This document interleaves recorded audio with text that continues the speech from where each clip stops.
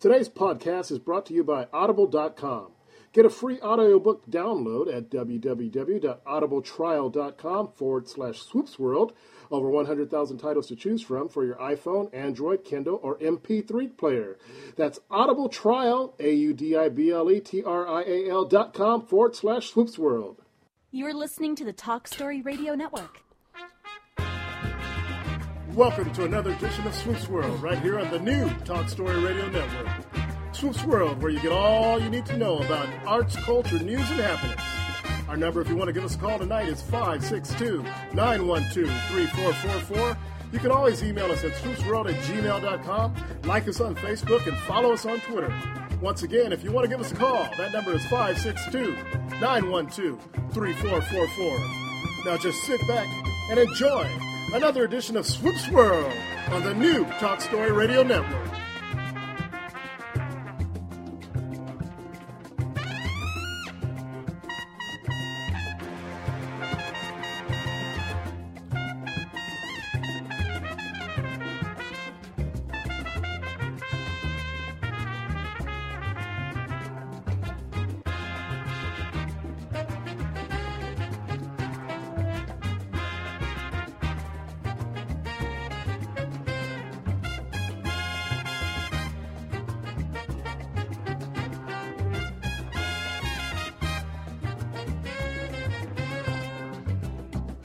Hello, welcome to another edition of Swoop's World Late Night. It is, November 25th, 2015, before Thanksgiving. And we got a full, quick show for you tonight. We're going to have Bob Case coming on first. He's still currently Vice President of the International Boxing Association. Big SC fan, big SC supporter. And we get to chat to Bob about the recent fight between Miguel Cotto and Canelo Alvarez and get his take on that, as well as some of the things that have been going on in the big UCLA-USC rivalry game coming up this week, and have a chance to chat with him about that. Then followed by Anthony Davis, USC great, 5-time national champion, 2-time All-American, AD regular on the show also.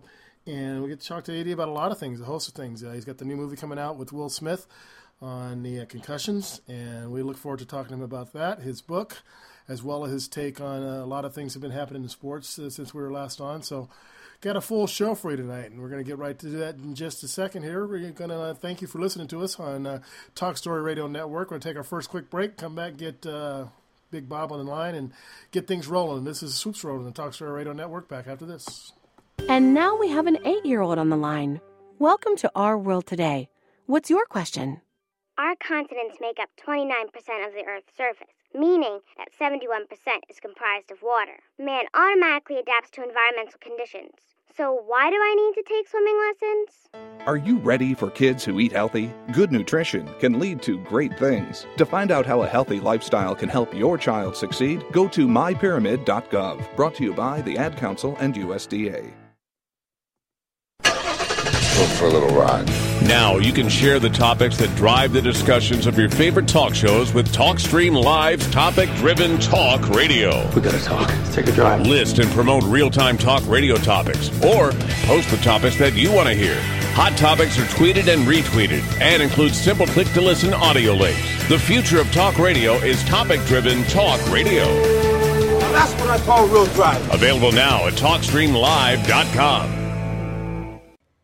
Talk Story Radio. I'm in the car next to you on the highway. I sit in front of you on the bus. I'm 1 out of every 6 Americans, and I'm struggling with hunger. This isn't an uncontrollable epidemic. There's enough food in this country to feed every hungry person.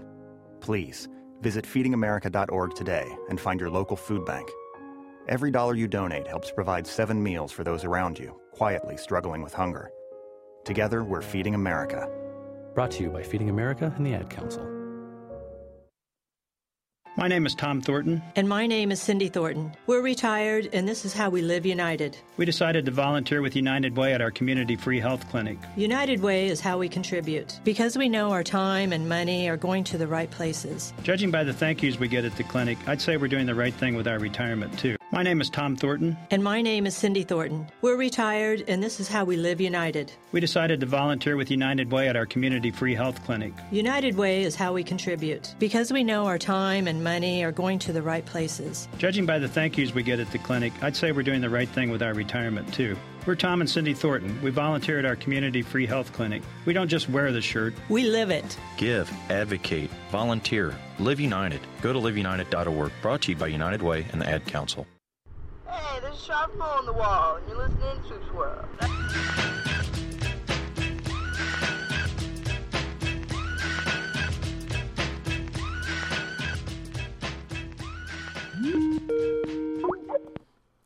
And we'd like to welcome back to the show our good friend and colleague, Bob Case. I believe still currently Vice President, International Boxing Association, a big, huge UFC supporter, and just a good friend. How you doing, Bob? I'm doing good, Keith. How's my favorite disc jockey? We're doing well, man, doing well. Glad you could join us again today, man. Yeah, honored to be here. Let's just jump right into it, man. First of all, you and I, last time we talked, we were a couple of weeks away from the Cotto Alvarez fight. It came and went. Your thoughts on the fight, and was it what you expected? Actually, it wasn't, and my thoughts on it, Freddie Roach put, I think, $500,000 down on Cotto, and I talked to Freddie before the fight, and, he was really thinking Cotto was going to win, but what we really didn't take into consideration is that Canelo has improved immensely. Now, he's still a flat-footed fighter, but he's improved immensely from what he was, and the truth is, Miguel Cotto can still fight. I mean, still good at angles and on his feet, and he's in great shape for a guy 35 years old, and he's been in a lot of wars. But I think Canelo is too big for him. I really do, because I think Canelo put on, probably 15 pounds after the weigh-in, and he's probably 165 going into the fight. And if you saw the fight, Canelo, you got the feeling that Miguel couldn't hurt Canelo. And Miguel has moved up in weight, and Canelo's been at the same weight. So, the old saying goes, every time you move up a class in weight from a junior bantamweight to a bantamweight, from a bantamweight to a junior featherweight, to a junior featherweight to a featherweight. Oscar De La Hoya started off as a lightweight, and he was knocking everybody out as a lightweight. But every time he moved up, to a welterweight, he lost his power. You lose your power when you move up in weight. So, both of them, I mean, it was a great fight because you saw two Hall of Famers fighting, and it wasn't the, run and hide tactics of the last fight we saw. And the undercard fight is up for Fight of the Year. This Japanese kid from Japan fought this kid Vargas from Mexico for the bantamweight world title, and it was a wonderful fight. I mean, just a great fight. The Japanese guy was a left-hander and really a good fighter, and he was winning the fight, and then Vargas clipped him in I think the 10th round, and it was over with. But I mean, no, it was a good evening and action-packed, and I don't think anybody will ask for a refund from the fight. It was. I thought it was going to be more. I didn't think anybody was going to walk. I thought only one guy was going to walk away. So I was wrong there, but they both gave people their money's worth. I felt. What did you think, Keith? I haven't seen it yet. I'm gonna have to get out there and check it out. I was out and about that day, and I didn't get the chance to watch it. But I've heard a lot about it, and you mentioned one of the the last fight. Did you hear some of the comments that Mayweather made about Freddie Roach? No, I didn't. Was this recently? Yeah, I'm gonna throw a couple of quotes at you and give me your take on it. He was at the fight and he says, if your coach knows you're losing in the fourth round, if that was the case, that's when a trainer needs to step up. You know what? Pick up the effing pace. You're losing, or F it. Go out like a soldier. Go for the knockout. If you get caught, that's part of the game. And then later on he says, I hear people talking about Freddie Roach as a legendary trainer, but I think Cotto was fighting the same way before he got with Freddie Roach. I think Pacquiao was fighting the same way before he got with Freddie Roach. Both guys were already world champions before they got with Freddie Roach. What are your thoughts? My thoughts are, if there's anybody in the world that should be talking about getting out there and fighting, it's him. I mean, this guy wouldn't exchange blows with a junior bantamweight. You know what I mean? I mean, no, he's they're just. I mean, Oscar De La Hoya said it's best. Oscar said that the sport of boxing is way better off since he retired. You know what I mean? I mean, 39-0 or 49-0, big deal. You know what I mean? I mean, if you're gonna, he's a good dancer. You know, he should be on Dancing with the Stars instead of boxing for the world championship. You know what I mean?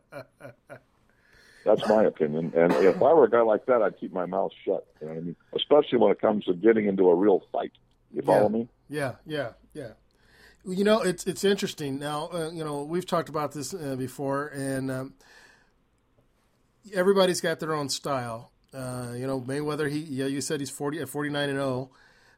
His style of boxing was not to get hit. His style of boxing was to score and move. You know, I grew up watching people get knocked out. I know the sport's changed somewhat. Does it take away from his accomplishments to his style? I mean, guys. No, I give him all the. But you left out one thing. His style of boxing was also not fighting Manny Pacquiao in his prime. Wait until he was, you know, been in all these wars. Not, in other words, not taking on the best. See, the great fighters. You know, you look at the great fighters in the history of boxing. The great Eddie Futch, who was, by the way, Freddie's trainer at one time, and he trained 5 heavyweight champions, including Joe Frazier and Larry Holmes. Eddie Futch said it best. He said, "Great fights make great fighters." In other words, if you fought a bunch of tomato cans and guys that are over the hill, even Rocky Marciano when he fought, Archie Moore, and he fought Joe Louis, and he fought, Jersey Joe Walcott, they were all over the hill. So, you know, sure, there are great names on his resume, but they were washed up. Yeah. So, you know, a guy like Evander Holyfield or Mike Tyson, they never ducked anybody. They fought the best there was to be fighting. You know, I mean, Holyfield, there's a guy that you get your money worth when you watch him. He was a cruiserweight, you know, and he went up to heavyweight. He shouldn't have even been a heavyweight. And that guy never backed down from anybody. If you look at the great fighters, I mean, Joe Frazier was, you know, barely 6 feet tall. And but he never, you know, ducked anybody in the ring. And that's what people want. That's when you talk about Hall of Fame great fighters. And I'm not, Floyd was great at what he did. I give him the credit. But it's not something that I would want to pay another $100 fee to watch on pay-per-view. You know what I mean? In other words, you know, a great. He's a Hall of Fame fighter, no question about it. But you know, you don't rank him up there with, you know, he's going around telling people he's the greatest of all time. I beg your pardon? Wasn't there a guy named Muhammad Ali? Wasn't there a guy named Sugar Ray Robinson? Wasn't there a guy named, I mean, I could go on and on and on and name 50 fighters over him. You know what I mean? So it's like, you know, I don't think most boxing fans, when they talk about the greatest of all time, it's like nobody argues, even Muhammad Ali, that Sugar Ray Robinson was the greatest pound-for-pound fighter of all time, you know? And Ali was, without a doubt, the greatest heavyweight of all time. You know, most people don't argue about that. Right. But anyway, you know, it's just like Sonny Liston. Sonny Liston, you know, there's a guy named Hank Kaplan in Florida that was in the Boxing Hall of Fame, a historian. He's passed away now, but he used to say Sonny was the top 3 heavyweights of all time. The reason we don't know that, because, you know, he was working for a guy named Blinky Palermo and Frankie Carbo, and a lot of funny stuff going on, you know. So, you know, and so the public doesn't really know what's going on. But he was a tremendous fighter, Sonny Liston. And, you know, and we'll never really know, you know, how good he was, because, you know, as they say, boxing's the red light district of sports. But, you know, and Mike Tyson is definitely the most dominating heavyweight I've ever seen or heard of. And I've watched films of the guys I never saw in person, you know. And Tyson was off the charts, I thought. And that's an exciting fighter. Yeah. I mean, when he fought, people were, you know, jumping up and down, and, you know, it was exciting to watch him, you know, because you just didn't know what was going to happen. Exactly. The you know, you made mention of it, and boxing does have that history of you know, being tied to certain organizations and you know, and certain things happening, but you don't hear about that as much anymore. So the sport is definitely changed over the years. Yeah, but it's still, you know, it attracts certain characters. It always has. You know, I mean, you know, I used to always kid Dean Chance. You know, that guy's dealt with every guy in the world. You know what I mean? And from every walk of life, and he had to do that. You know, I mean, you know, it is what it is. It's been, and you know, people always say, well, what kid in America growing up today is going, you know, if you're a good athlete, are you going to want to be a boxer? No, you don't want to be a baseball player, a football player, a basketball player. You know, I mean, I wouldn't want my son to box. You know what I mean? And I've been in the business for a quarter of a century. I just wouldn't want him to box. Right. So it's like, there's enough problems they're having with football concussions. So think about boxing. I used to tell my fighters, Johnny Cappy used to tell me, he said, "Hey, Bopper, I'm going to quit when I finally get my ass kicked."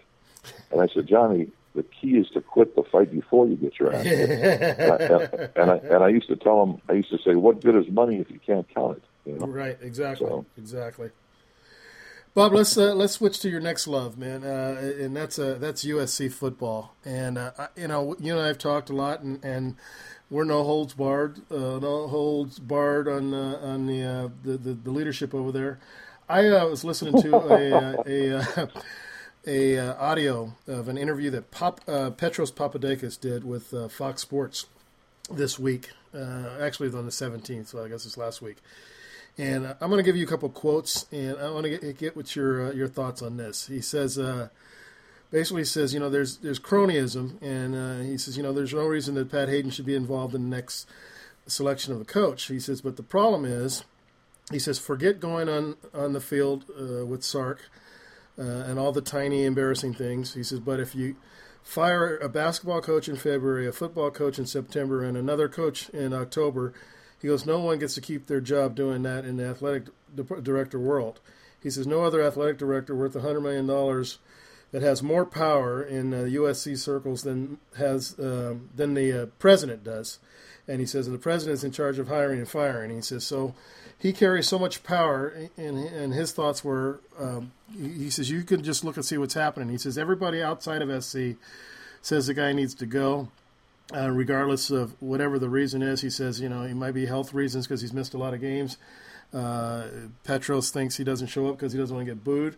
But he also says that, the bottom line is there he carries so much power. He says everybody outside the USC world says it's time for the guy to go for a variety of reasons. And he says, but you don't hear anything from inside the USC camp because of the amount of clout that he carries on campus.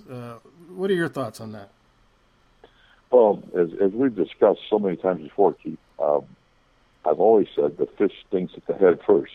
So, you look at the guy that hired him, and as Ricky Ellison so well, pointed out in his article, the guy that hired him, Hayden was a board of trustee in his phone. So this guy's got a love affair with Pat Hayden. You know what I mean? He's not going to fire him. I mean, if this guy, if I did my job like he did, I'd be living in a tent. You understand that? In other words, this guy is unbelievable. What's going on there, and it just gets worse and worse and worse. And it's just amazing to me that he wouldn't even have the class to resign. You know what I mean? Right. Use an excuse. You got a health problem, whatever it is. Get out of there. I mean, for him to make the next hire, are you kidding me? I mean, my God. I mean, how about resigning before you screw it up even worse? You know what I mean? I mean, with his hiring record, he needs to go and become a used car salesman. Well, it's got to be so much ego there. The guy doesn't have the wherewithal to just step back and step down. There was an article about him in the LA Times not too long ago about all the different boards he sits on. Those writers, I read that thing and I wanted to vomit. Yeah. Those guys just kiss his. There's certain people in this town that nobody will write a bad thing about. And, it's just all BS, I mean, and then the other thing is if certain people take over the job that are his people, it's going to be like him being in charge. You know what I mean? So, it's just, they need to make a clean sweep in that whole place. And that idiot sports information director saying that only $100 donors don't like him. Did you read that comment? No, I did not read that. Yeah. There's some sports information guy that's been there for way too long saying that only $100 donors don't like him. I could name you some donors that are a lot more than $100 donors that have told me personally they can't stand him. So, that guy's got his, head up his ass. So, the point is, these people are just, they're all, if you want to see who's in charge over on that campus, just see who's heads up his ass. You understand what I'm saying? So. It's one of those guys, if he stops too quick, there'd be a line of people shoved up there, huh? Exactly. I mean, that kind of stuff nauseates me, But it is what it is. So it's like there's nothing. That's one thing I've learned. There's nothing I can do to control it, and hopefully, I can just keep rooting for SC, despite what I mean. it's just, I did what happened this last weekend surprised me not at all. Yeah. And in fact, I wasn't planning on them winning, because I didn't want to upset myself by thinking they were going to win. And the amazing thing to me is, they just pointed out that defensive coordinator he's a former Oregon alumnus, played football there, and he's been a defensive coordinator for 6 games against the University of Oregon. And the lowest points any team that Oregon scored against his team is 48 in 6 games, and as many as 65. Wow. So, what does that tell you? That's his team, and everybody scored at least 48 points the last 6 years. Wow. That he's been a defensive coordinator against. So, and then you see these players. I mean, look, I can go right through and name them. Kevon Seymour will be playing in the NFL. He may not go as high now as he would have because the coaches screwed him. You can go, Adoree Jackson will be a first-round draft pick. Oh, yeah. Sua Cravens will be gone this year, and he'll be a first-round draft pick. That Plattenberg kid, who's only a sophomore, will be playing on Sundays. I mean, you can go through the whole backfield. They're all kids who are going to be playing on Sundays, but they're not coached. They were out of position. That's coaching when these guys are all out of position. It's coaching, pure coaching. The defensive, line is not what they should be doing. I mean, it's all these. I feel sorry for Helton because, I don't think he's a bad coach, but he inherited all these other guys. You know what I mean? These position coaches. Here's the interesting thing. I hear T. Martin is a great coach, and they say Marcus Tuiasopo is a great coach. He's the only one that came with Sarkisian that people really say is a good coach. But I mean, some of these other guys, forget about it. What happens is it's interesting because we saw a similar situation when Kiffin left. Orgeron took over, and then after Sark left, and then Helton took over. I think Helton took over for the bowl game that Orgeron didn't coach. Also, the players they come to play. I mean they got whooped on last weekend.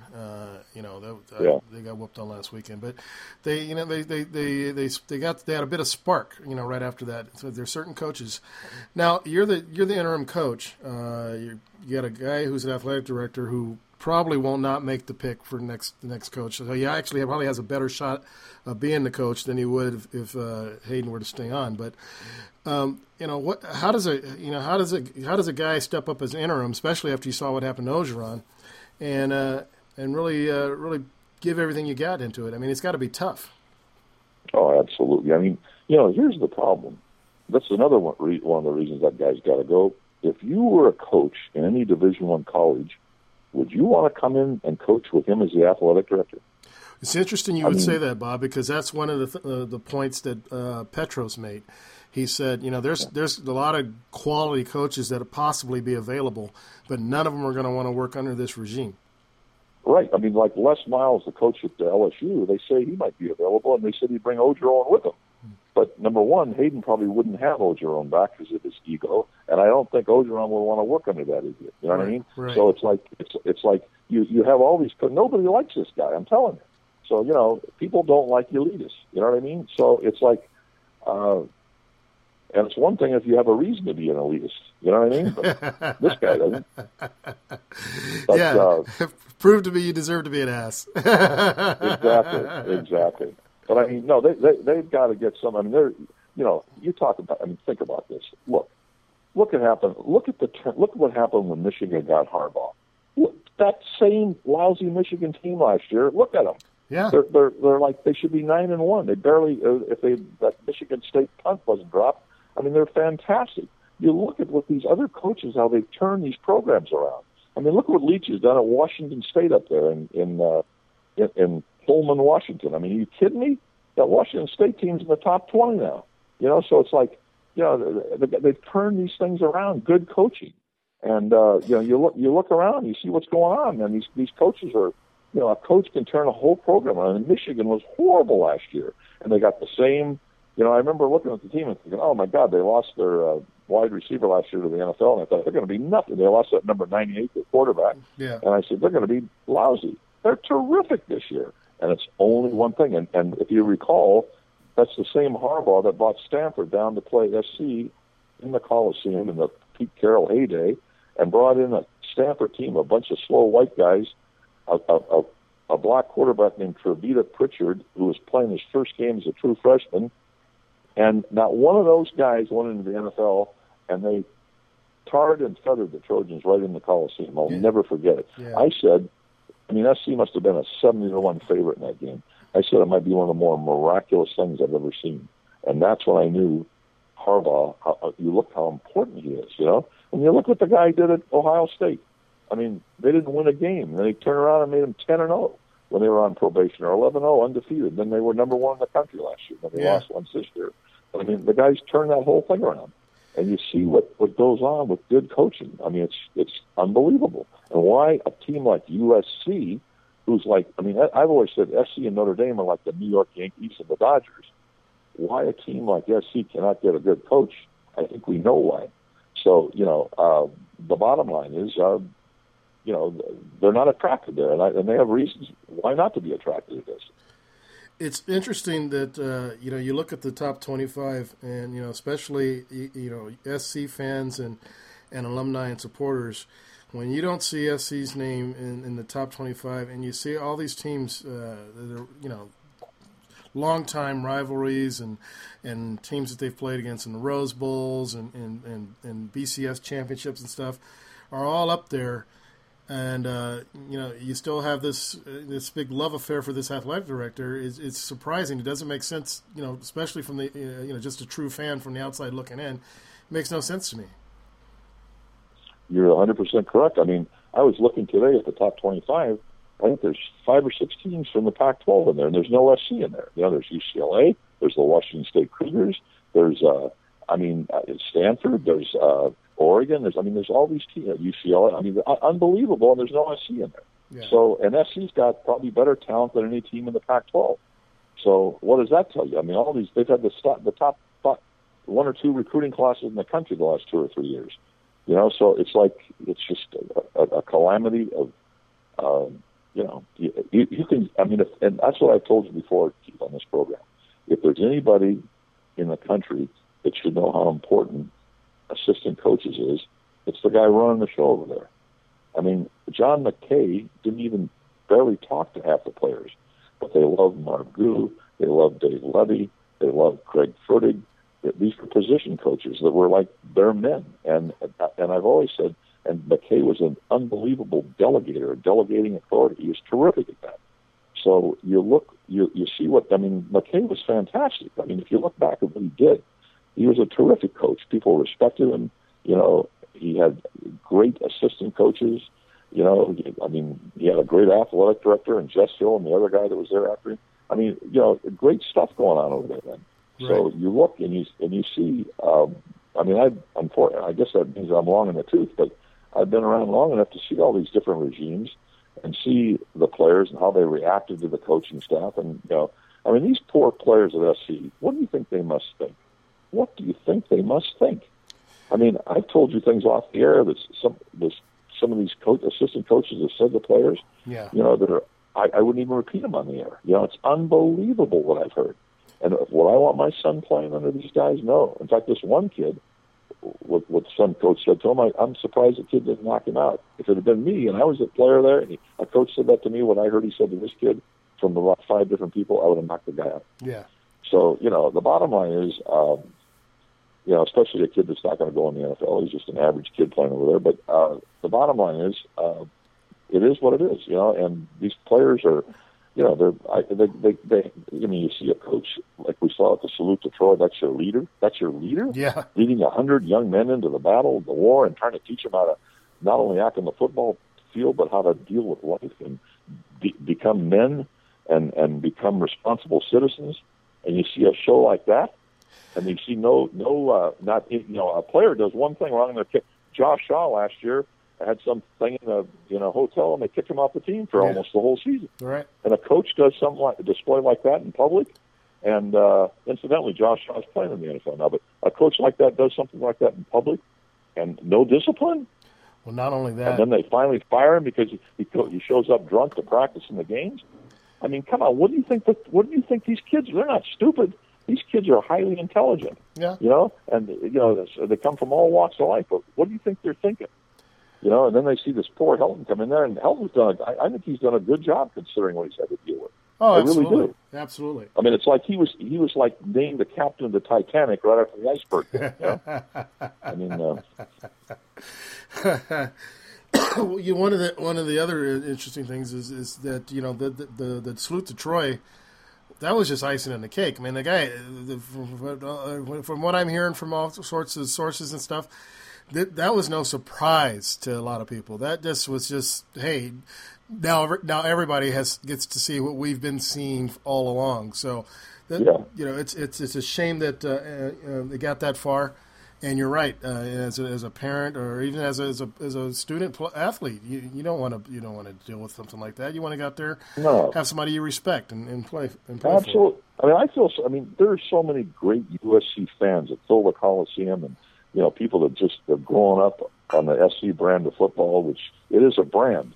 And I feel sorry for them that they're getting this, putting in their faces, all this stuff. That's not something that this is stuff you hear about. It's like watching a soap opera. This should be college football, college, clean, cheerleaders, song girls, alumnuses. You shouldn't be hearing about stuff like this in college football, in my opinion. You might hear it in the NFL where guys are going to jail and raping broads and all that, but this is college football. And any time I'm reading more about the athletic director than I am the players, there's something wrong. Oh, absolutely. Absolutely.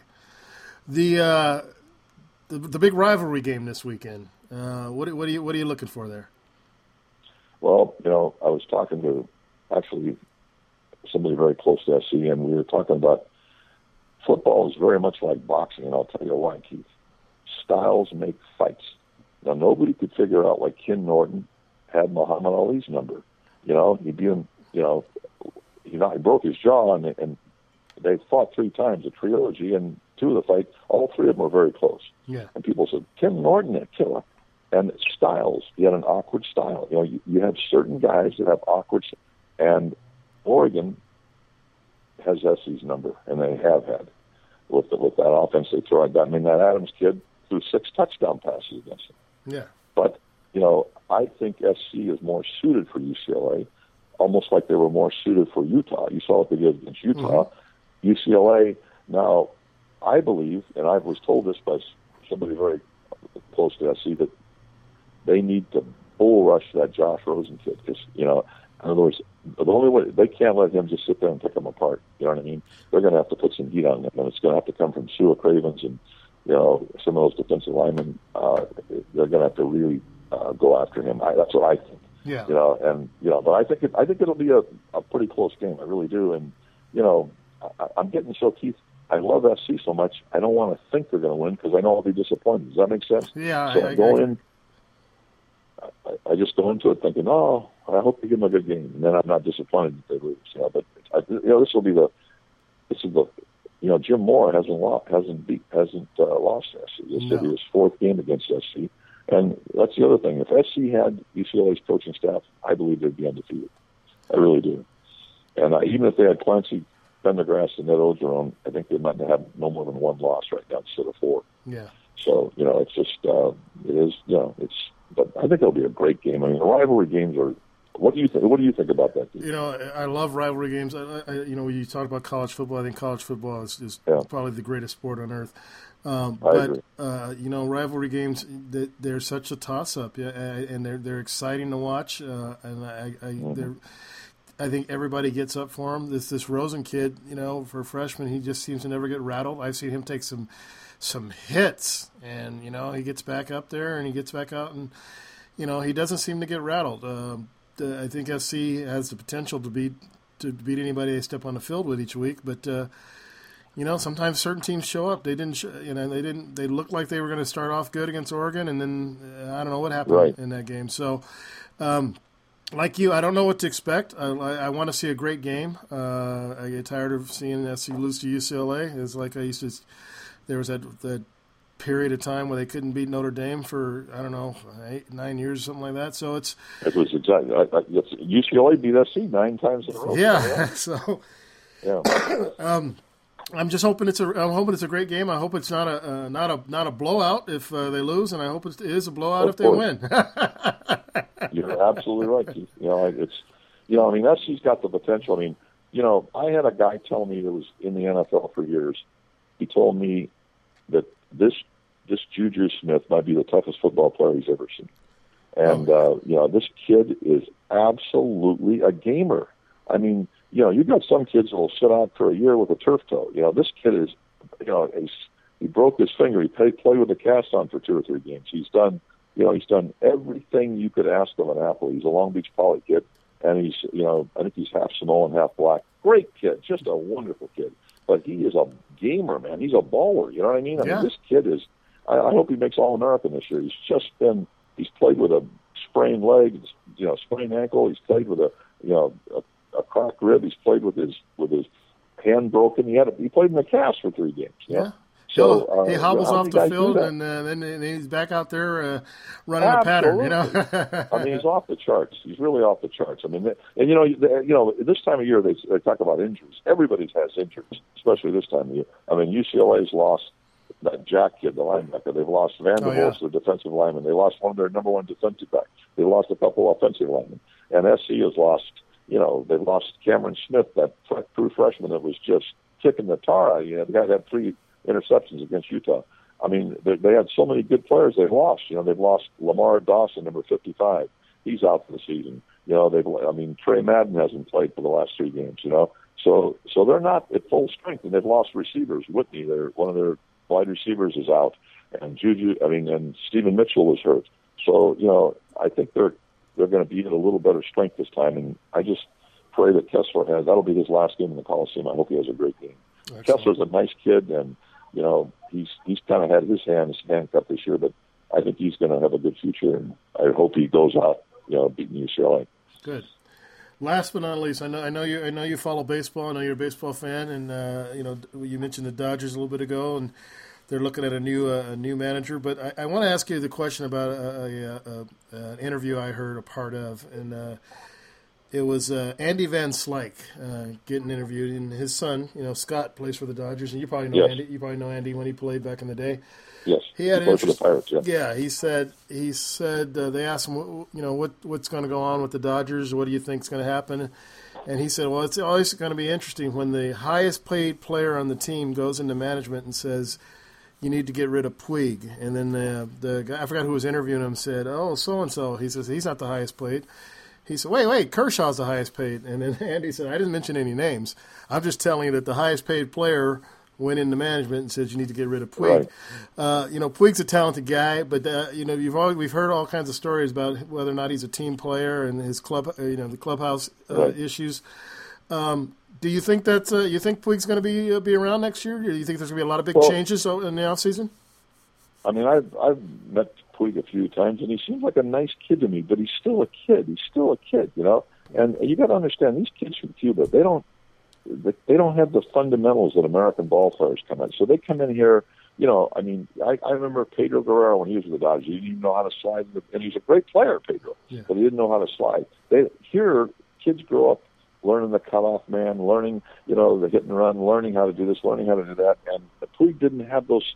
He's a great talent, and people might think he's a showboat or something, but, I understand that there's a few players down there that don't like him, So if he's a cancer in the clubhouse, maybe you're going to have to get rid of him, Yeah. But I can just tell you, I always judge people how they treat me. He's always been real nice around me, and just a nice kid. And they hired this Dave Roberts as their manager, and I think I've heard nothing. I've never heard a negative word about him. Everybody likes him, and that's a plus. He's a wonderful kid, and he's the first black manager the Dodgers have ever had, which is good. And he's played in the big leagues. He played for the San Diego Padres. He played for the Dodgers, and he played for the Boston Red Sox in their World Series year.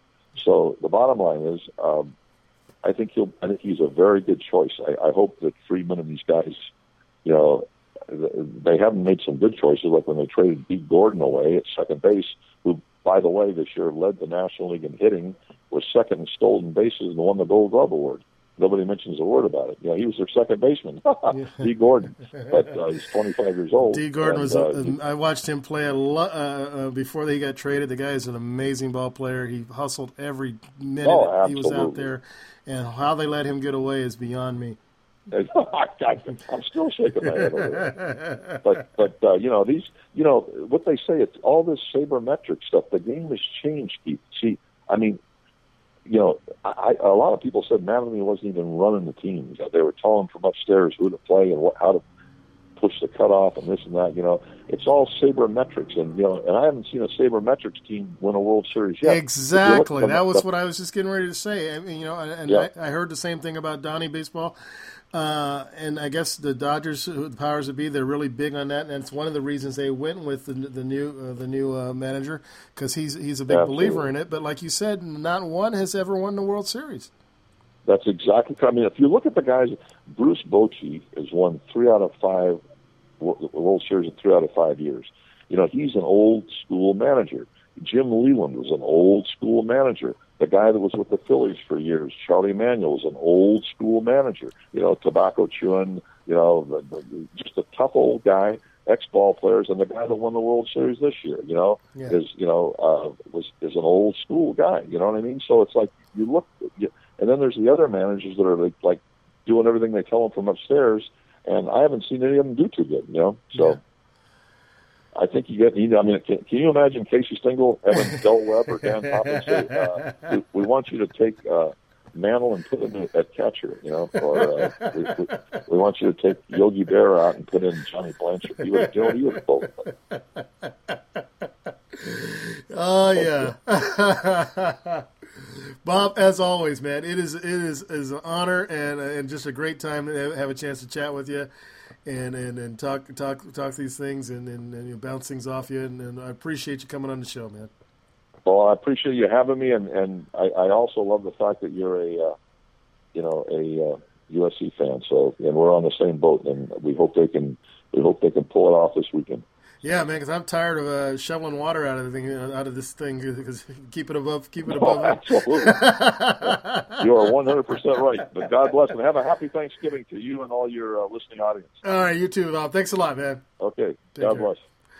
Bob Case, everybody. Always a good time talking to Bob. He's always got plenty of thoughts, and just a fun guy to chat with and to hang with. We're going to take a quick break, and we'll be back with get our good friend Anthony Davis on the line. Oh, let's see what we got here. This is the Wicked Saints. This is Life in 72. Back after this.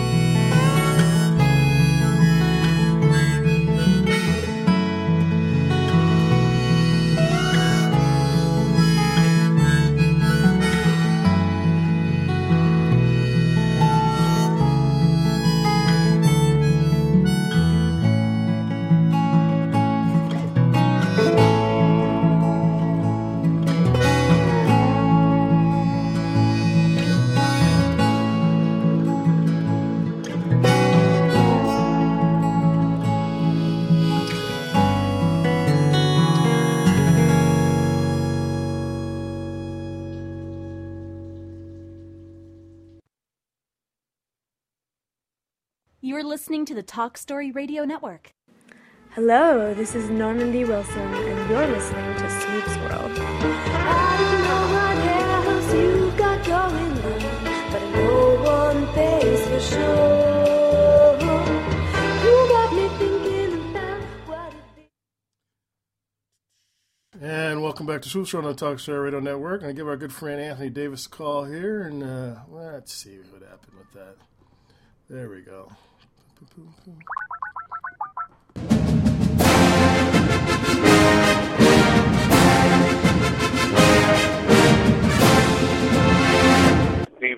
Good evening. I'd like to welcome back to the show our good friend, colleague, 5-time national champion, 2-time All-American, played in the NFL, the USFL, the CFL, our good friend, Anthony Davis. How you doing, AD? I'm doing okay. Always good chance to have a chance to talk to you, man. We just had a fella you know on the line, Bob Case, and Bob's always fun to have a chat with, and now it's time to talk to you. I guess so. So following Bob, I mean, I guess that's something. There's plenty to talk about. You and I haven't had a chance to chat for a few weeks on the air, so let's start off with, you've been big into a big advocate of doing things for the NFL players with concussions and getting properly treated and prevention measures. There's a movie coming out. We're going to talk about that in a bit. But the big news today was Frank Gifford, Hall of Famer, and I think he's a Hall of Fame as a broadcaster too also. But he passed away earlier this year at the age of, I believe, 84. But apparently he showed signs of CTE.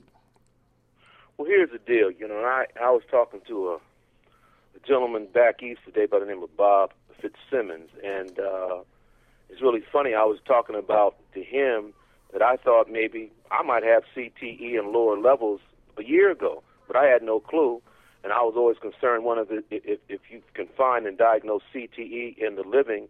And they said the only way you can find CTE is in the dead, and that's not true.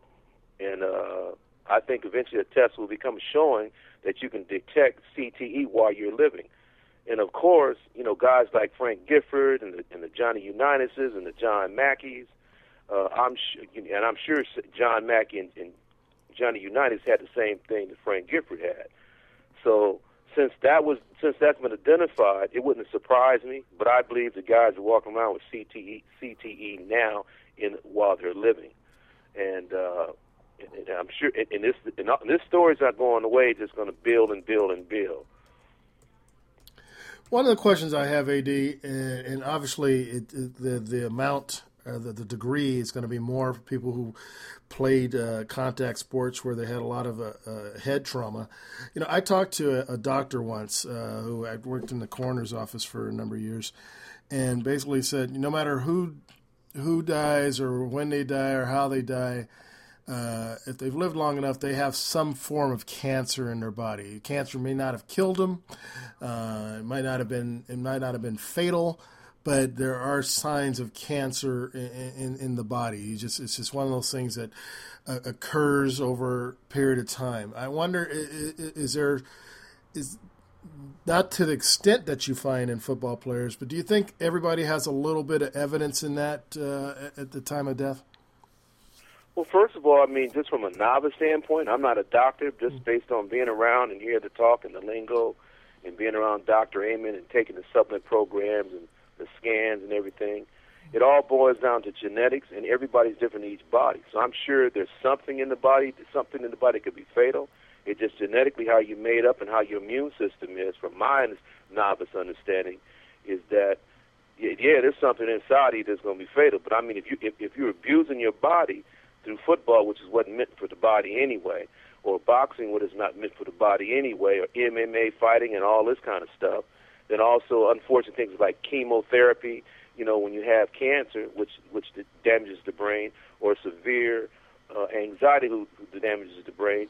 There's something within inside of us, I believe, that it triggers us to a fatal situation, or we have some people like Frank who lived a long life into his 80s. Who knows, if he didn't have this brain trauma and CT, he might have lived in his 90s. Yeah. So Yeah, and I understand, and I just my thought is, like I said, people who like you, all those sports you mentioned, they're taking severe head trauma on a daily basis because that's their career. But we all have got bumps on the head over the years, and this, that, and the other. And I wonder, does everybody? Because we're hearing a lot of things now that so and so had CTE, so and so had CTE, and I wonder, is that something that's going to show up in most people, or is it just going to show up in people who've actually done the repetitiveness, not just falling off the bike once or twice, or not just the headbutt once or twice, but does it take a significant amount of repetitive brain trauma?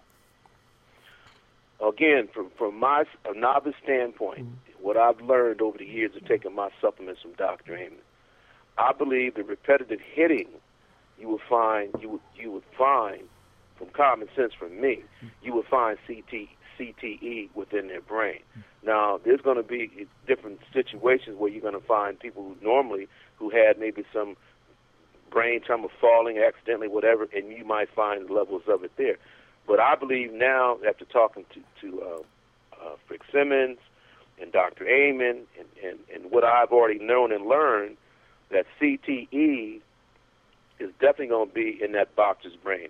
It's definitely going to be in that football's brain or that soccer player's brain or any of those that have constant collisions all the time.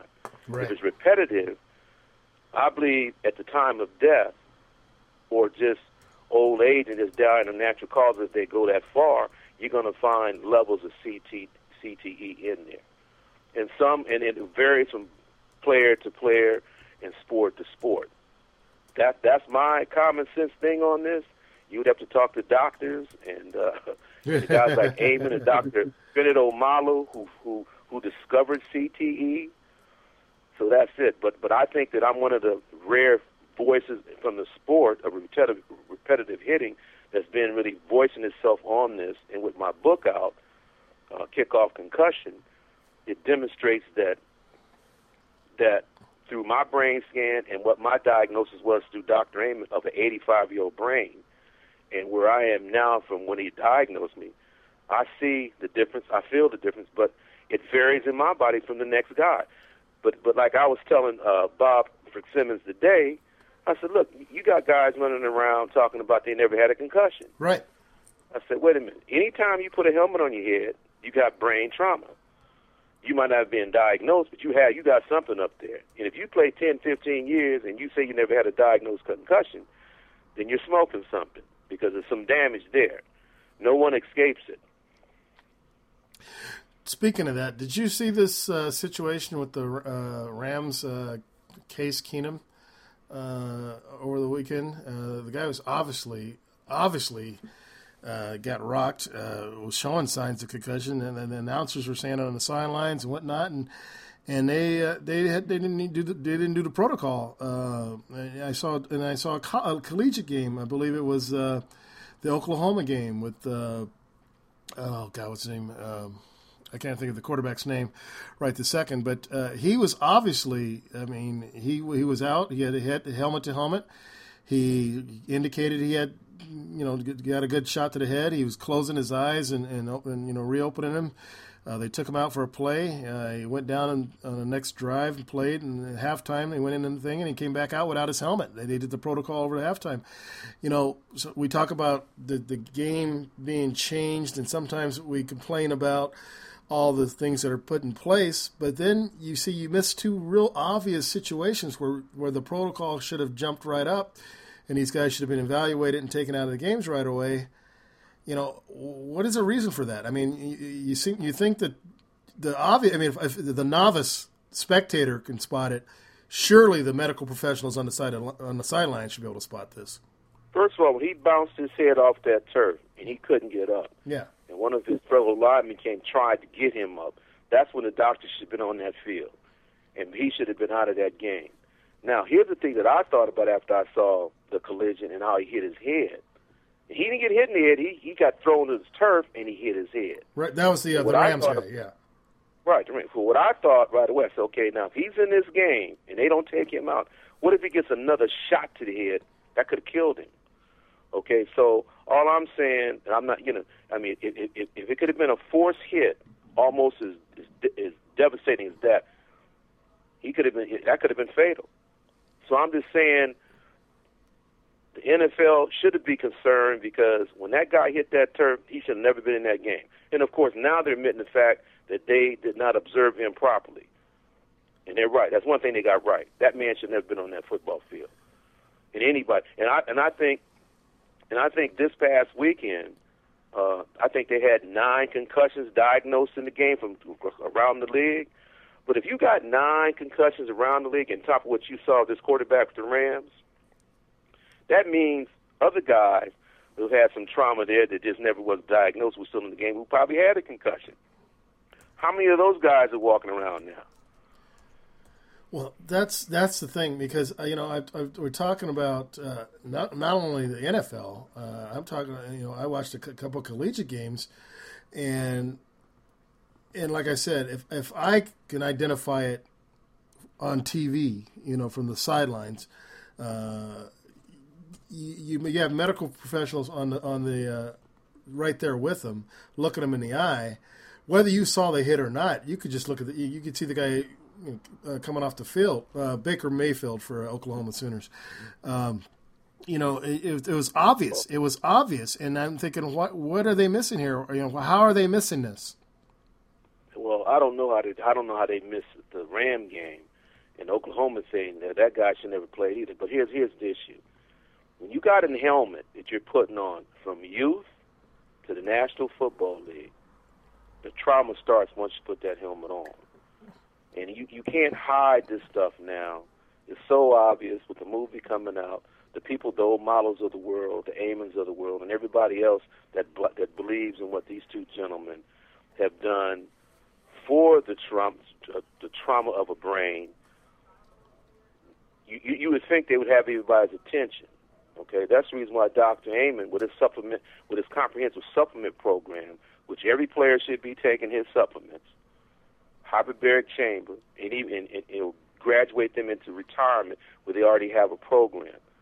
Look, I'm not an advocate of abolishing football, but if you're going to have football, you better have the warning signs.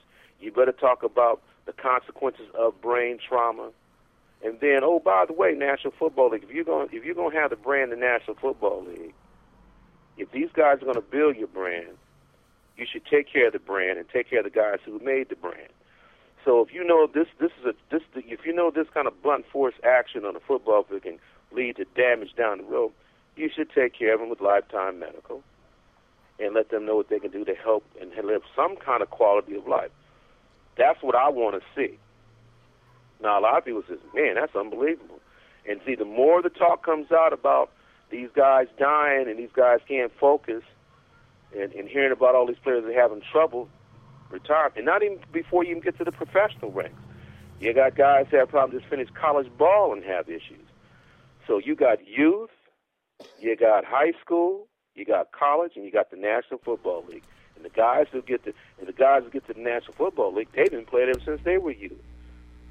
That's unbelievable. So if you take like Mike Webster played in the National Football like 17 years, right? That means you got 4 college, that's 21. And then if you get to youth, that's maybe 25 years if he played. 25 years of football, maybe. Mm-hmm. Maybe. So how does your brain sustain something like that and that kind of trauma?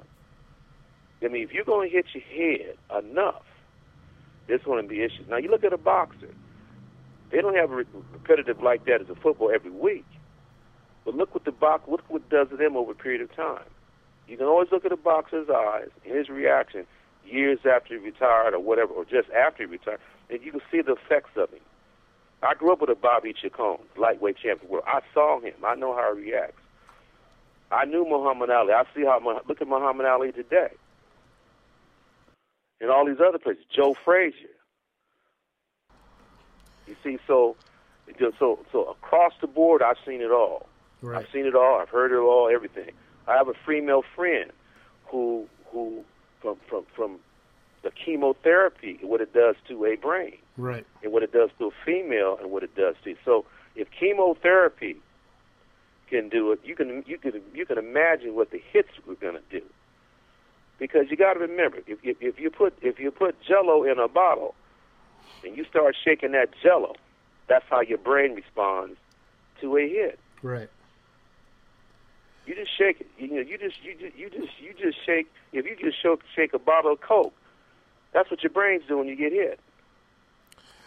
Do you think that the attention that concussions are getting, and I want to talk to you about some other rules in the sports, though, but do you think that the attention that the concussions are getting, you got the movie coming out, your book's out, that the NFL has, we know, I know based on a documentary I saw when I saw you speak at SC, that the NFL has really been fighting against this over the years. Have they changed their stance now?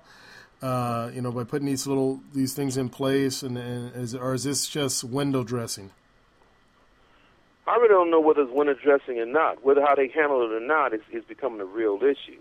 The more the studies they do, and the more how they extend CTE and what it really does in the living and the dead, I believe there's no way that they can defend. They got to ride with it and try to agree with the medical professionals on this situation, especially the findings with Dr. Bennett O'Malley and gentlemen like him and the Dr. Amons of the world who are out front advocating this. They're going to have to deal with it because it's already a medical journal about CTE. And then also when they find out that in the living with CTE, that's going to be a big wake-up call. And whether they admit it or not or want to deal with it, that's on them. But I believe that you can deny it and everything else and say it's hocus-pocus kind of stuff. You can't be because it's too many guys who've died that we don't even know of that had the same situation. And the more they have these autopsies on these former athletes who've died and they find CTE, they're going to have to deal with that. And when they find out they have levels of CTE in the living, that's where they're going to open up a can of worms. And I believe that their protocol is going to be different on how they deal with athletes after every football season. I think they're going to have to do a neurologist. They're going to have to do a scan on these guys. I believe they should do a scan on these guys every year. I think it should be a doctor there doing a scan on these guys. I know it might be expensive, but the bottom, if you want to protect this league, you got to put warnings out. Well, this can be this is detrimental. This is detrimental to you down the road. And I'm just saying that the league, they make so much money. I mean, these are the richest men collectively in the world. And I believe that they should take care. If you're taking care of the brand, take care of the guys who made the brand. That's why I say they need lifetime medical, from the brain to the toe. That's what they need. I think that's what they owe to them. And like I say, me as a former player, I'm not trying to abolish the game. I'm just saying, hey, do you hear consequences in the game? But also, you take care of these guys who help build your brand. Well, here's a question I have for you. Here's a question I have for you, AD, and you make a good point. And you said that, you think that they should be, if there's a way to test this in the living, they should probably get scanned every year. Now, let's talk about the ramifications of that. The Players Association is probably not going to want to do that because guys are going to say you're going to be you possibly can take away my livelihood. I feel healthy enough to play. I understand the risks. I want to continue to play. I don't want to be dictated by a scan that that I'm taking every year.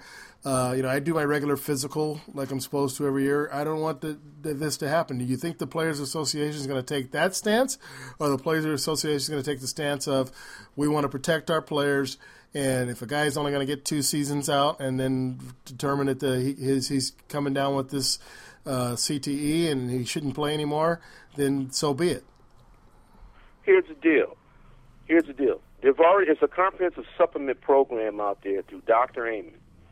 He's the only one in the country that has what he has. What we're advocating, and I know he advocates this, if you're going to play the game and you're going through this blunt trauma, you should be on this supplement program, and you should be with a hyperbaric treatment as well. That's part of rehab all the time. I mean, you're doing it for your knee, you're doing it for your shoulder. I mean, your shoulder can end your career, your knee can end your career, but your brain definitely can end your career. And then if the brain is damaged from that on, you're going to be messed up the rest of your life. What if you got 3 kids? You wouldn't be able to stand and play with your kids. So all I'm saying, you can play, and one of the pressures these guys have is the money's so great now. They probably rationalize their minds. So, wow, I'm making $5 million a year. Where am I going to get that kind of money outside? I'll take the risk. So if I do have an issue with my brain, I'm gonna try to get as much as I can that I can get out. But then the risk you'll take, you might be 35, 40 years old, and don't know your name down the road time you're 45. If that's the risk you want to take, that's what it needs to be advocated. Period. And if you do get your brain scanned, and they say, well, hey man, because everybody's head is different, everybody's body's different, and they say, hey, you have high levels of this. If they prove that they have a public test, which I think is already there, if they prove that they can do that, and it can happen, then there's going to be some consequences. I mean, it is what it is. And if not, they say, well, here's the issue. If you want to continue to play, you're at your own risk. Now, I would believe that the NFL should embrace that type of logic. If you're already shown, okay, here's your brain. This is where you are now. You want to continue to play? You can if you want. But it won't be our liability. But then when you come out, you should have medical attention. You come out. So it's got to be a two-way street with them. Okay, and the greater you are as a player, the more you're doing for the league, they should take care of it when you leave the game. Whether you play 2 years or 12 years. That's what I'm saying to you. Now, if the Player Association doesn't want to adapt that kind of thing, well, you're selling the players out too because you're not protecting them. So therefore, you're going to play 9 years. Your brain is blown out. You don't know your name time you're 45. Where's the Player Association going to be then?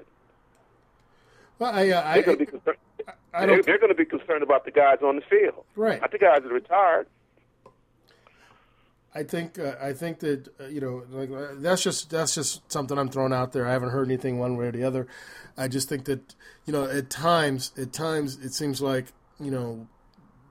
what unions do, they do on behalf of the person who's there now. Lots of times, and lots of times they're not thinking about the long term. They'll come in and say, well, we need raises every so many years. We need this percent so many years. We need to have adequate medical compensation for this, that, and the other. But lots of times they don't think long term. And when you talk about something like this, where you play 5 years, and as you said, 5 years of professional football, you've probably been playing close to 20 years of football and taking the same hits, increasing in violence every year. They're not thinking about, well, what we need to do for your long-term care. And that's why I threw it out there, because lots of times, guys will say, hey, I'm well capable of making a well thought out decision right now, and regardless of what you think's happening to me now, I'm healthy enough to play, and I want to continue to play. And I think sometimes the union will say, hey, if he's capable of playing, and why are you taking away his livelihood? Even though you and I know the long term effects could be very, very detrimental. Absolutely. You got guys running the league now that's got 5, 6 concussions. The one guy who just left the game had 11 concussions. You don't think he's not going to have problems when he comes down the road shortly? I mean, come on. I mean, you got reality's reality. I mean, and everybody's got trauma. So, I mean, look, they take care of everything else but the head. Yeah. They do. Yeah. They got operations for ACL. They got operations for your neck. They got operations for your shoulder, your fingers. They can amputate your finger. They can amputate your hand by doing some crazy stuff. You still go out and play. I mean, but the most important thing is the head of the snake. If the head of the snake ain't healthy, it's going to slow everything up. I think. But trust me, if you have 4 or 5 concussions, there's going to be some effects with your normal life on and off the field. It affects guys different times. It can affect them while they're playing, right after they get out of the ball, 5 years down the road, 10 years down the road. But it's in the brain, and the brain is deteriorating regardless. What we know is concussions now, and like you said, you're talking about a guy who might have had 11 concussions and stuff like that. We're not discounting, but we're forgetting, or people aren't remembering. When I was playing as a kid and growing up and playing through high school and playing in college and stuff, what was known as concussions now were probably when they said, oh, yeah, he got his bell rung. He got his bell rung. You know, when the guy comes off the field all cloudy and stumbling and whatever, and they say, "Yeah, have a seat over there, you know, follow my finger." What happened to Joe? He got his bell rung. Well, we know now those were serious injuries that, you know. Give you some smelling salts. Yeah, exactly. Shake it off. And you get back on the field. So, I mean, so that's what it is. Yeah, exactly. You know, like I told you, the reason why I wasn't part of the lawsuit and so Nashville, because the basis of that, because I was drafted. I was the number 1 draft choice in baseball in high school. I made a mistake. What I know now, I'd have never touched that football field. Never. Ran into this guy that drafted me. He said, "Man, you'd have played 20 years in the major league and maybe possibly been in the Hall of Fame," based on how he assessed my talent. He gave me ultimate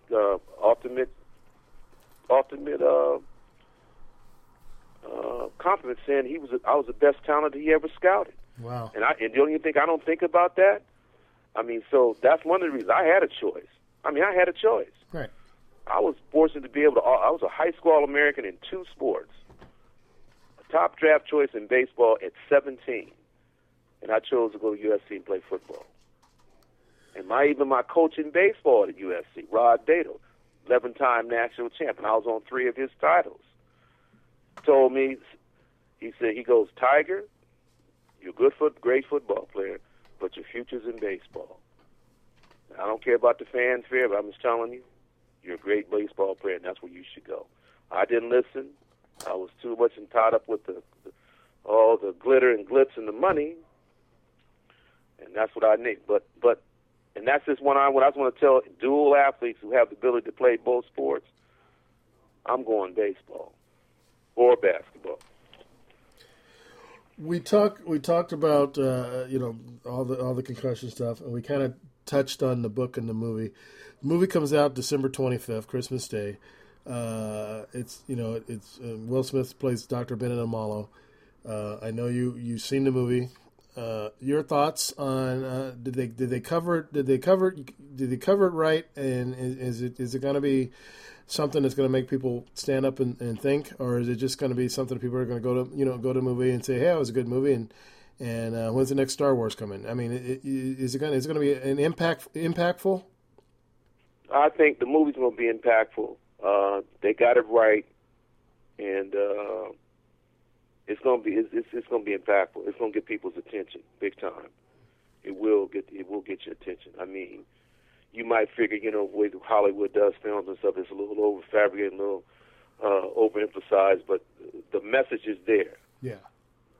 The message is there. I mean, it just the study of what this doctor did, this Nigerian doctor who came here, who they ostracized and questioned his study and his practice and how he came up with through his findings, is amazing. So you'll get the point quick. Because Bennet Amalo's a brilliant doctor. Brilliant. He's the one that was one of the ones that discovered this through the autopsies and stuff, and the right. NFL really didn't want to have anything to do with him. Is that correct? That's correct. They discarded. They didn't believe his study. And if they did believe the study, the portrayal in the movie is like you're trying to shut this industry down. And all Amalo's saying in the movie is the fact that, no, I'm just telling you the truth of the consequences of head trauma. Right. That's all it is. You buy into my study. And it's there. And people did. But it took a while for it to get there until, many doctors started believing around the country that this man's work is brilliant. We hear about players and well-known players, and I'm going to mention a name because he's played for 3 teams. He's been an outstanding ball player, but the rumor is he's had numerous concussions. Wes Welker, and he continues to go out there, and he's a small guy, takes some serious hits. What do you say to a guy like that? I mean, you're as a fan of the game. And a person who's concerned about these types of injuries, what do you say to a guy who's obviously been rocked many times and says, I haven't had hardly any concussions? First of all, if I'm Wes Welker and my advisor, I have him retire. I mean, he's just an accident waiting to happen. Something can happen to him. One shot can determine whether or not he lives to 55 or 65. You see, that's how critical it is. Okay, how many more of these shots you have to take years off your life, or your good functioning of life, quality of life? See, that's the issue. Okay, is the money so good? Do you need the money? You got to keep playing. What is? I mean, you love the game, but also do you love your body, and do you love your health, and do you love your family? So that's all I'm saying here. What's worth more to you? Playing a game on Sunday that can kill you down the road, or either if you're going to play, you need to take something or a supplement or a hyperbaric chamber to maintain the battle of the collisions with your brain cells dying, or your proper blood flow to your brain, the back of the head to the front. Okay, what are you going to do? See, they don't have anything for these players to take. It's just concussion protocol. Oh, you got to stay out a week until you pass it again. Well, they have no program other than Dr. Amen, as far as I'm concerned, that can help rejuvenate those brain cells while you're getting them hit. Now, I'm talking from a novice standpoint now. Right. Now, they can clarify the best. If you interview a Dr. Amen, if you talk to a Dr. Bennett O'Malo, they can build on what I've said from a novice standpoint. But all I know is that I feel much better than I did 8 years ago, because I've increased my comprehensive, my memory's even much better, and I thought I was sharp as a tack. I was dull as a dead nail. But now I'm sharper, and I'm still rehabbing my brain. Do you think? And I could tell you that I was flawed based on how I feel now, how I do things now.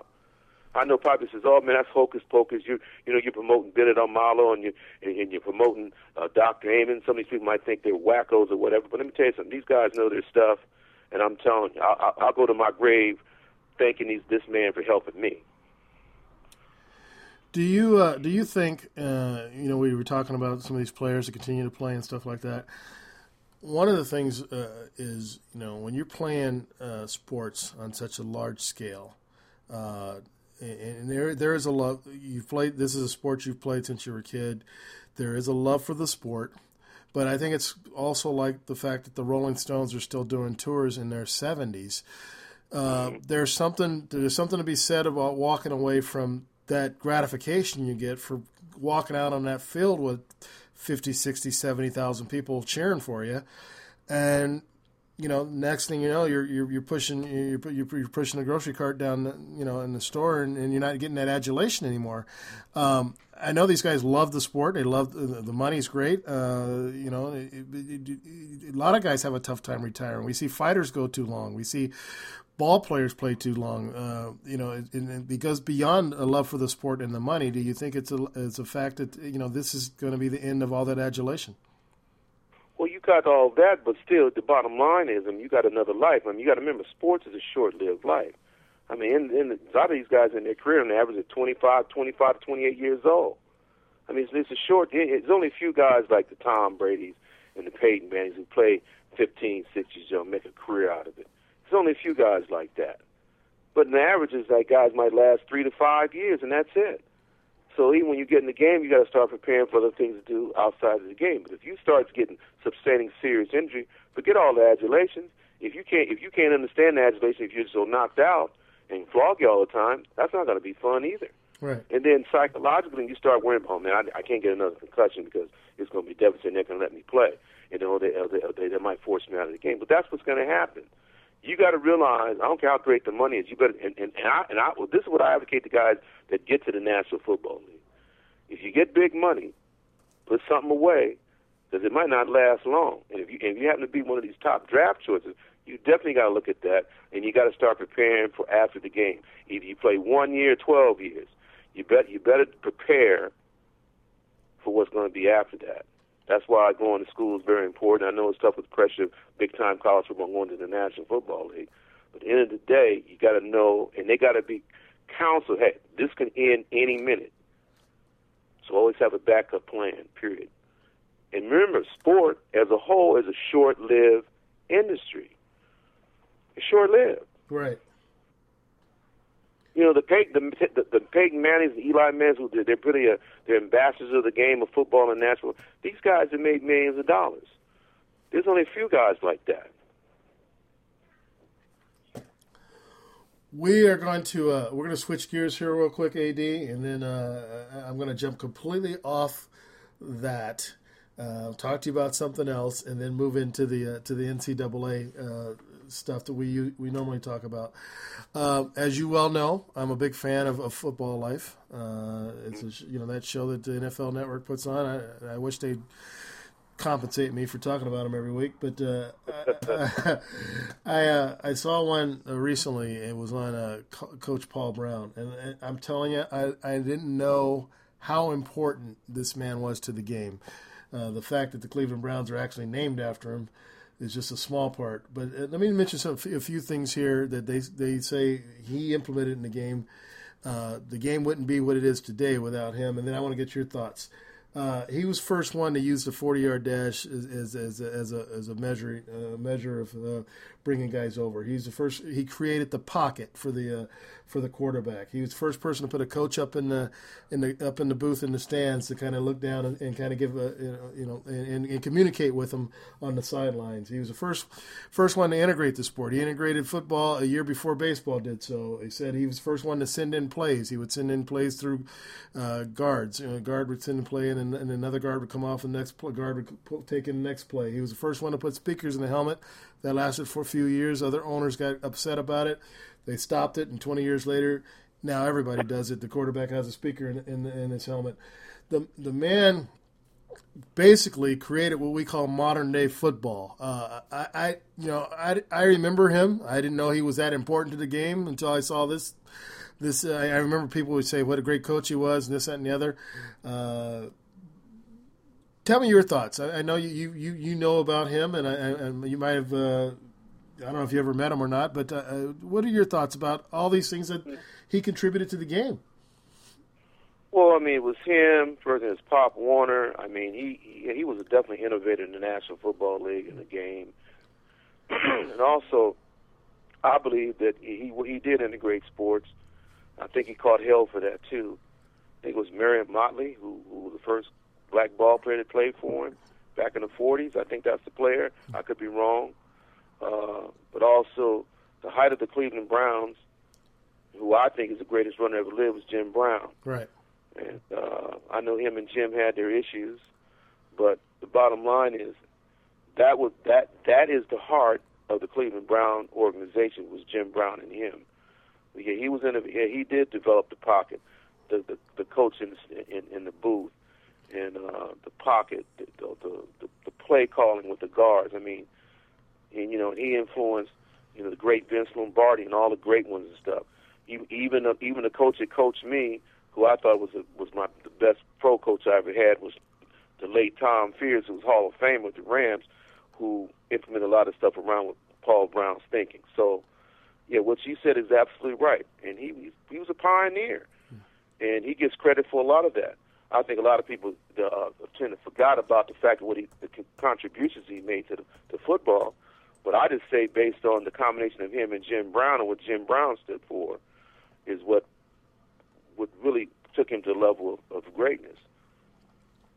You're right. It's interesting that they said that they covered that. They had their issues, but they had respect for each other.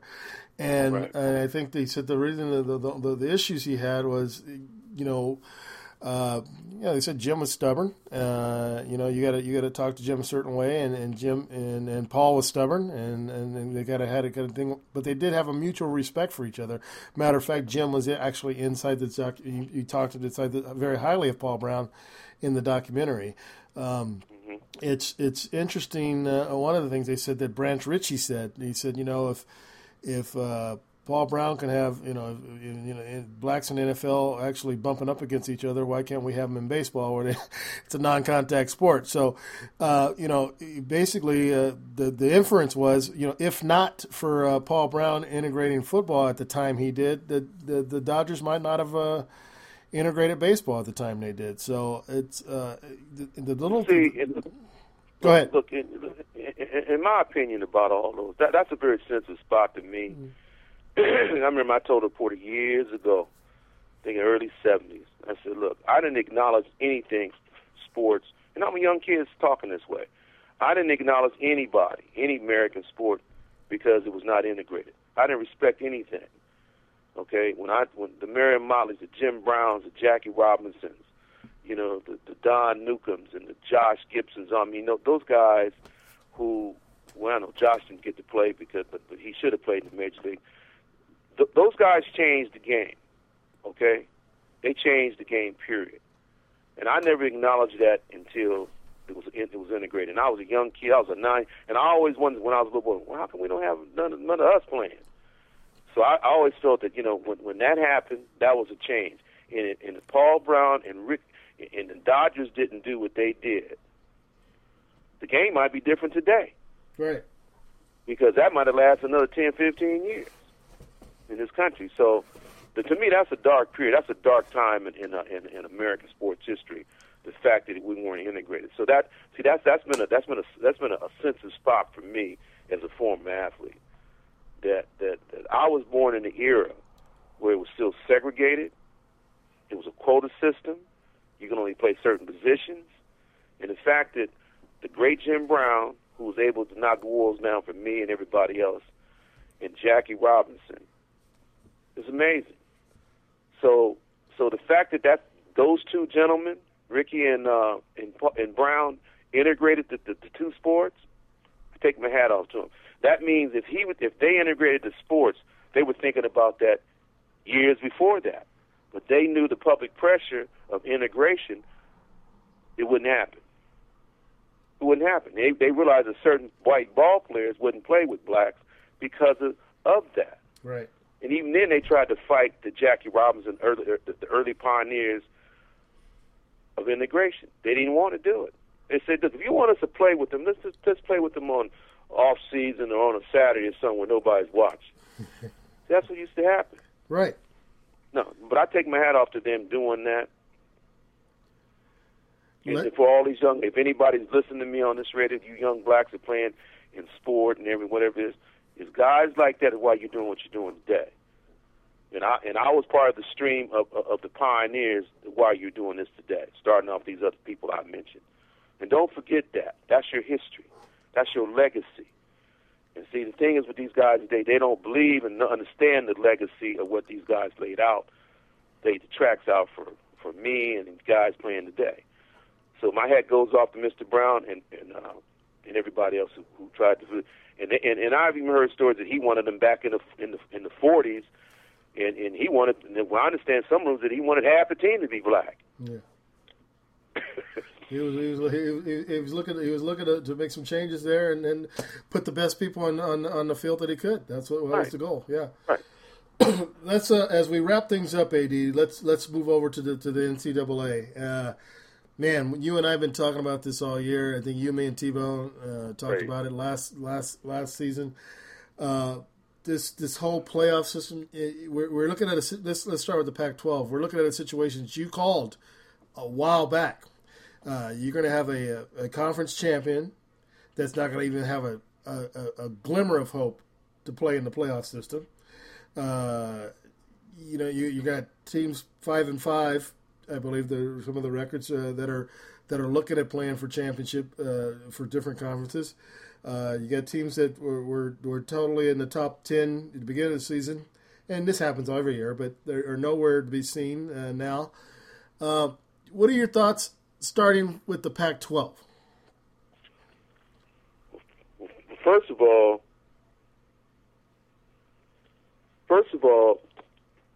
the Pac-12, I said it was up for grabs anyway. I think it was, I thought it was like, I said it was flaky players in here, but I said it's anybody's game any given weekend.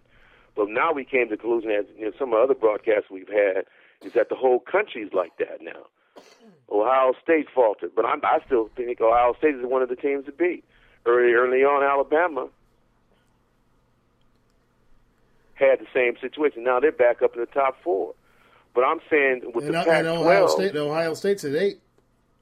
Yeah, that's ridiculous. So I'm just saying they can win the Big Ten. They can win the Big Ten championship. It might not be in the playoffs either. Mm-hmm. Now here's SC and UCLA playing for the Southern Division to play the winner of the Northern Division, the Pac-12, and whoever wins the Pac-12 conference championship, they're not going to the playoffs. No. That's my point. The point is, with all the major conferences need to be seeded up. use the bowl games, whatever come out of the bowl game, you start the serious run for the national championship. Well, you're going to have a team. You're going to have championship conference won't be in the playoffs. There's something wrong with that picture. Because, like I've said, any given weekend, anybody can win. Right. So it's just like the pros. I mean, you got the NFC East in NFL pro football with 5 and 5 teams, and there's going to be a champion. They're going to be in the playoffs.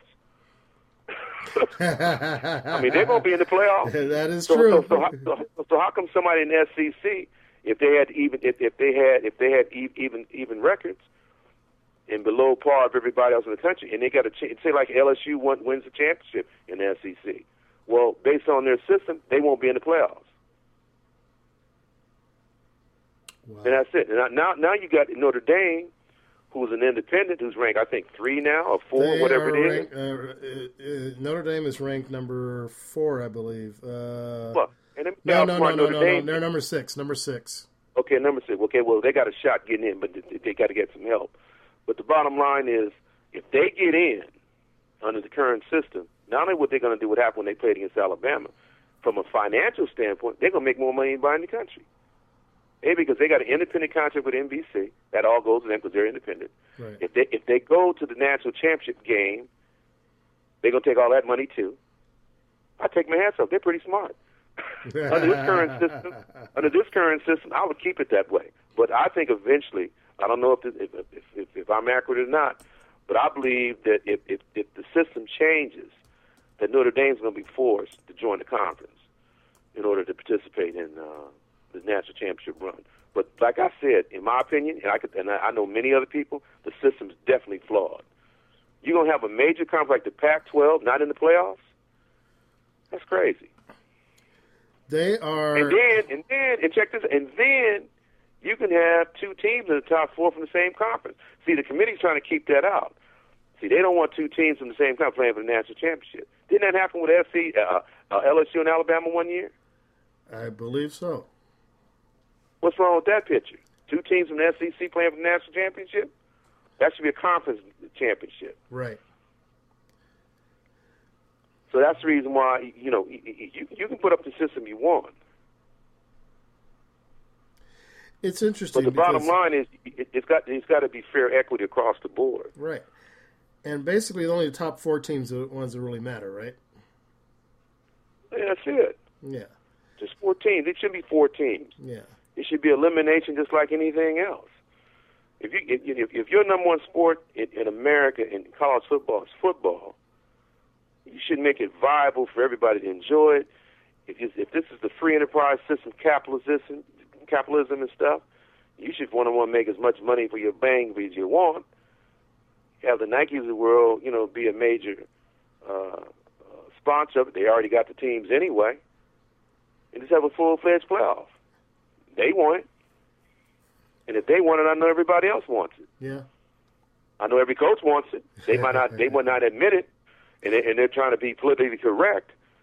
But I can put them all behind doors and say, how would you guys like to have a full-fledged playoff? So I guess everyone will raise their hand. Oh, anybody against that? Absolutely. Anybody against that? And I believe it's going to be a lot of talk pushing this issue based on what I'm saying. I know there's a lot of people that think the way I think. Right. One of the other things is this part of the season is rivalry week. You went to a storied program, man. You went to USC, and this is the weekend against UCLA. Now you're known for crushing Notre Dame every time you set foot on, whether it was in the Coliseum or over in South Bend. But what is this week like leading up to the UCLA game, and what do you expect this game to be between the 2 teams? Well, first of all, I'm calling it a toss-up game this week. UCLA, I mean, the way USC got stomped against Oregon this past weekend, and the way it's been so competitive in the Pac-12 this year, not knowing who's going to win on any given Saturday. It'll be very competitive, but I don't think, like I said, they're not going to the playoffs, no matter what they do. Right. And I don't even know what kind of bowl they're going to go to. They might. Well, the winner of that might end up. The winner of that, or the winner of the conference, might end up in a Fiesta Bowl. Who knows? Or they might end up in a Holiday Bowl, or the Peach Bowl, or the something like that. Tostitos, whatever bowl. Yeah.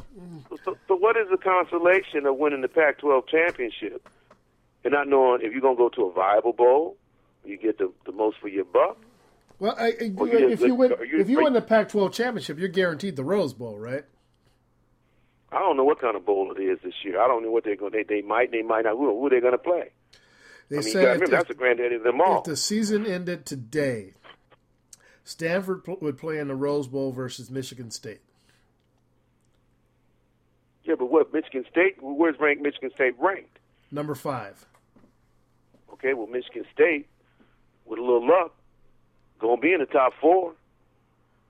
You know what? You got to hand it to Michigan State, man. Those guys, they hang around. If they're around in the fourth quarter, they're going to win the game. I mean, they're 10-1, and they've won a couple games at the last second. I mean, they had that one guy dropped a punt or something, and they picked it up and ran it in with no time left. I mean, these guys they've had last minute heroics all season long. Yeah. Well, that's all fine, but it always comes down to the conference championship and the national championship, and it's just like that's what football's about. But the football's not about that in Division I football now, because I believe if Ohio State plays Michigan State again, they wipe the ground with them. That's what I believe. I believe if Urban Meyer's team a second shot at you, you're not getting out of there alive. But I'm saying the way the system is that's the way it's going to happen. But I think all the Big Ten schools are out of the top 4 too. There's no Big Ten school in the top 4. Yeah. The only one closest is Michigan State. So you got all these other teams. You got Clemson. Who else? You got Clemson. You got Alabama. You got Oklahoma. And you have, who was that? Who else do we have there? Iowa. Okay, so right now, those are the 4 who's going to play. If they maintain what they are, that's your national championship play. Period. That's it. And I believe that it's anybody in the top 10 can beat anybody in the top 10, period. And I believe there's some people in the top 15 that can beat anybody in the top 10 on any given day. So that's all I think. Well, I mean, heck, who knows? You can bring Memphis in here one day, and they can beat anybody in the top 10, too. You just never know. Right. You just never know. Now, who was expected to think that you take the national football, I'm going to make a scenario. You take the NFL. Whoever thought that Cam Newton would be 10-0 at this point in the year? Nobody. You got two teams left that are 10-0, the Patriots and the Jaguars, yeah. Yeah, and my point is, whoever thought that Panthers Iowa would be in the top 4. Right. And whoever thought Alabama would be number 2 after being knocked off like that early in the year. Oh, by the way, on top of that, who would ever think Ohio State's number 8 after being number 1? Based on their pedigree, they should have stayed around 4 anyway, regardless of whether they lost or not. That's how, to me, the system's flawed. So, in other words, you get beat, you drop 8 spots. Is that their formula? Because you know everybody's dropped 5 to 8 spots after they get knocked off. You're in the top 4 or 5. Right. They pretty much knock you out of the top 6 or 7 or 8, or not possibly out of the top 10. I don't understand that. Well, it's interesting that you mentioned something about compared to the NFL. I'm looking at the NFL standings. If the season ended right now, New York Giants, as well as the Indianapolis Colts, lead their divisions at 5-5. They're going to the playoffs. They're going to the playoffs. Yeah. That's where it should be in college football. Yeah. Especially with the major conference. That's where it should be. I mean, that's the best way you can do to have a complete, serious playoff system. It'll be more exciting. You make more money. And I know these boys like money. But so the bottom line is, that's what you should do. That's what you should do, period. If you win the conference at 7-5 and you're gonna go up against a guy that was 11-1 or 12-0, that's the way it is. Because that 7-5 team can beat that 10-1 team, or that 11-0 team, or that 12-0 team. Right. On any given day. It's been proven.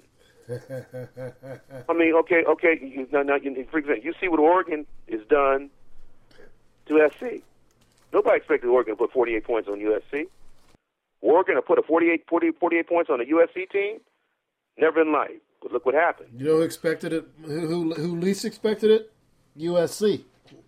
Absolutely. And on paper, that should have never happened. Right. But it did. That's what I'm talking about. Now you take Oregon. They're running on all cylinders now. In their little system, they can wipe anybody in the conference now based on how they perform against USC. But that's not going to happen. I don't even know where Oregon's ranked. Well, like the announcers that were announcing the game, apparently Oregon had some stumbles at the beginning of the season, but they've come on strong since getting their quarterback back healthy and stuff like that. Right. You know, they said they would have been, big time into the mix had they had a absolutely. So here it is now. They're not going to be able to play for the conference championship because of what happened. Right. So I mean, so I don't know who Stanford's playing this week. I think they're playing Notre Dame, aren't they?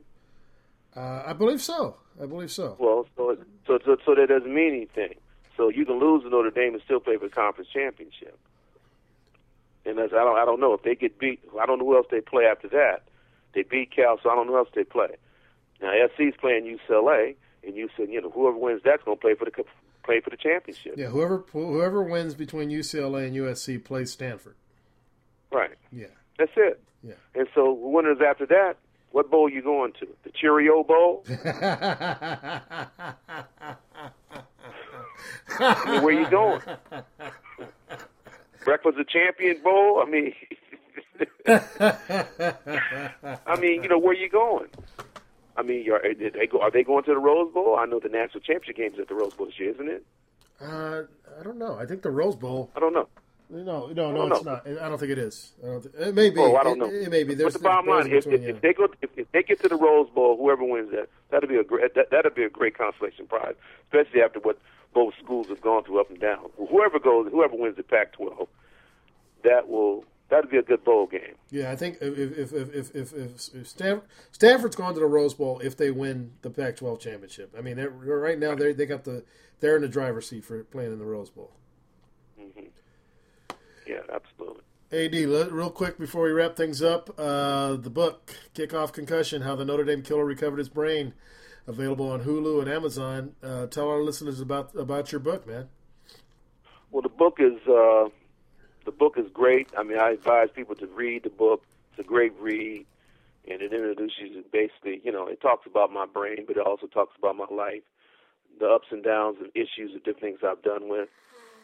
So go read it because I guess I'm the only guy out there really talking about this stuff. I mean, you got some guys around, the former players talking about, but I think I'm probably the most conscientious guy about this, and the people I've worked with, like Dr. Amen, and basically writing the foreword to the book. And I just want you to read that to get an introduction, get it going, and then you can go online and check Dr. Amen and what he's done, and look at the NFL brain study that he did. So.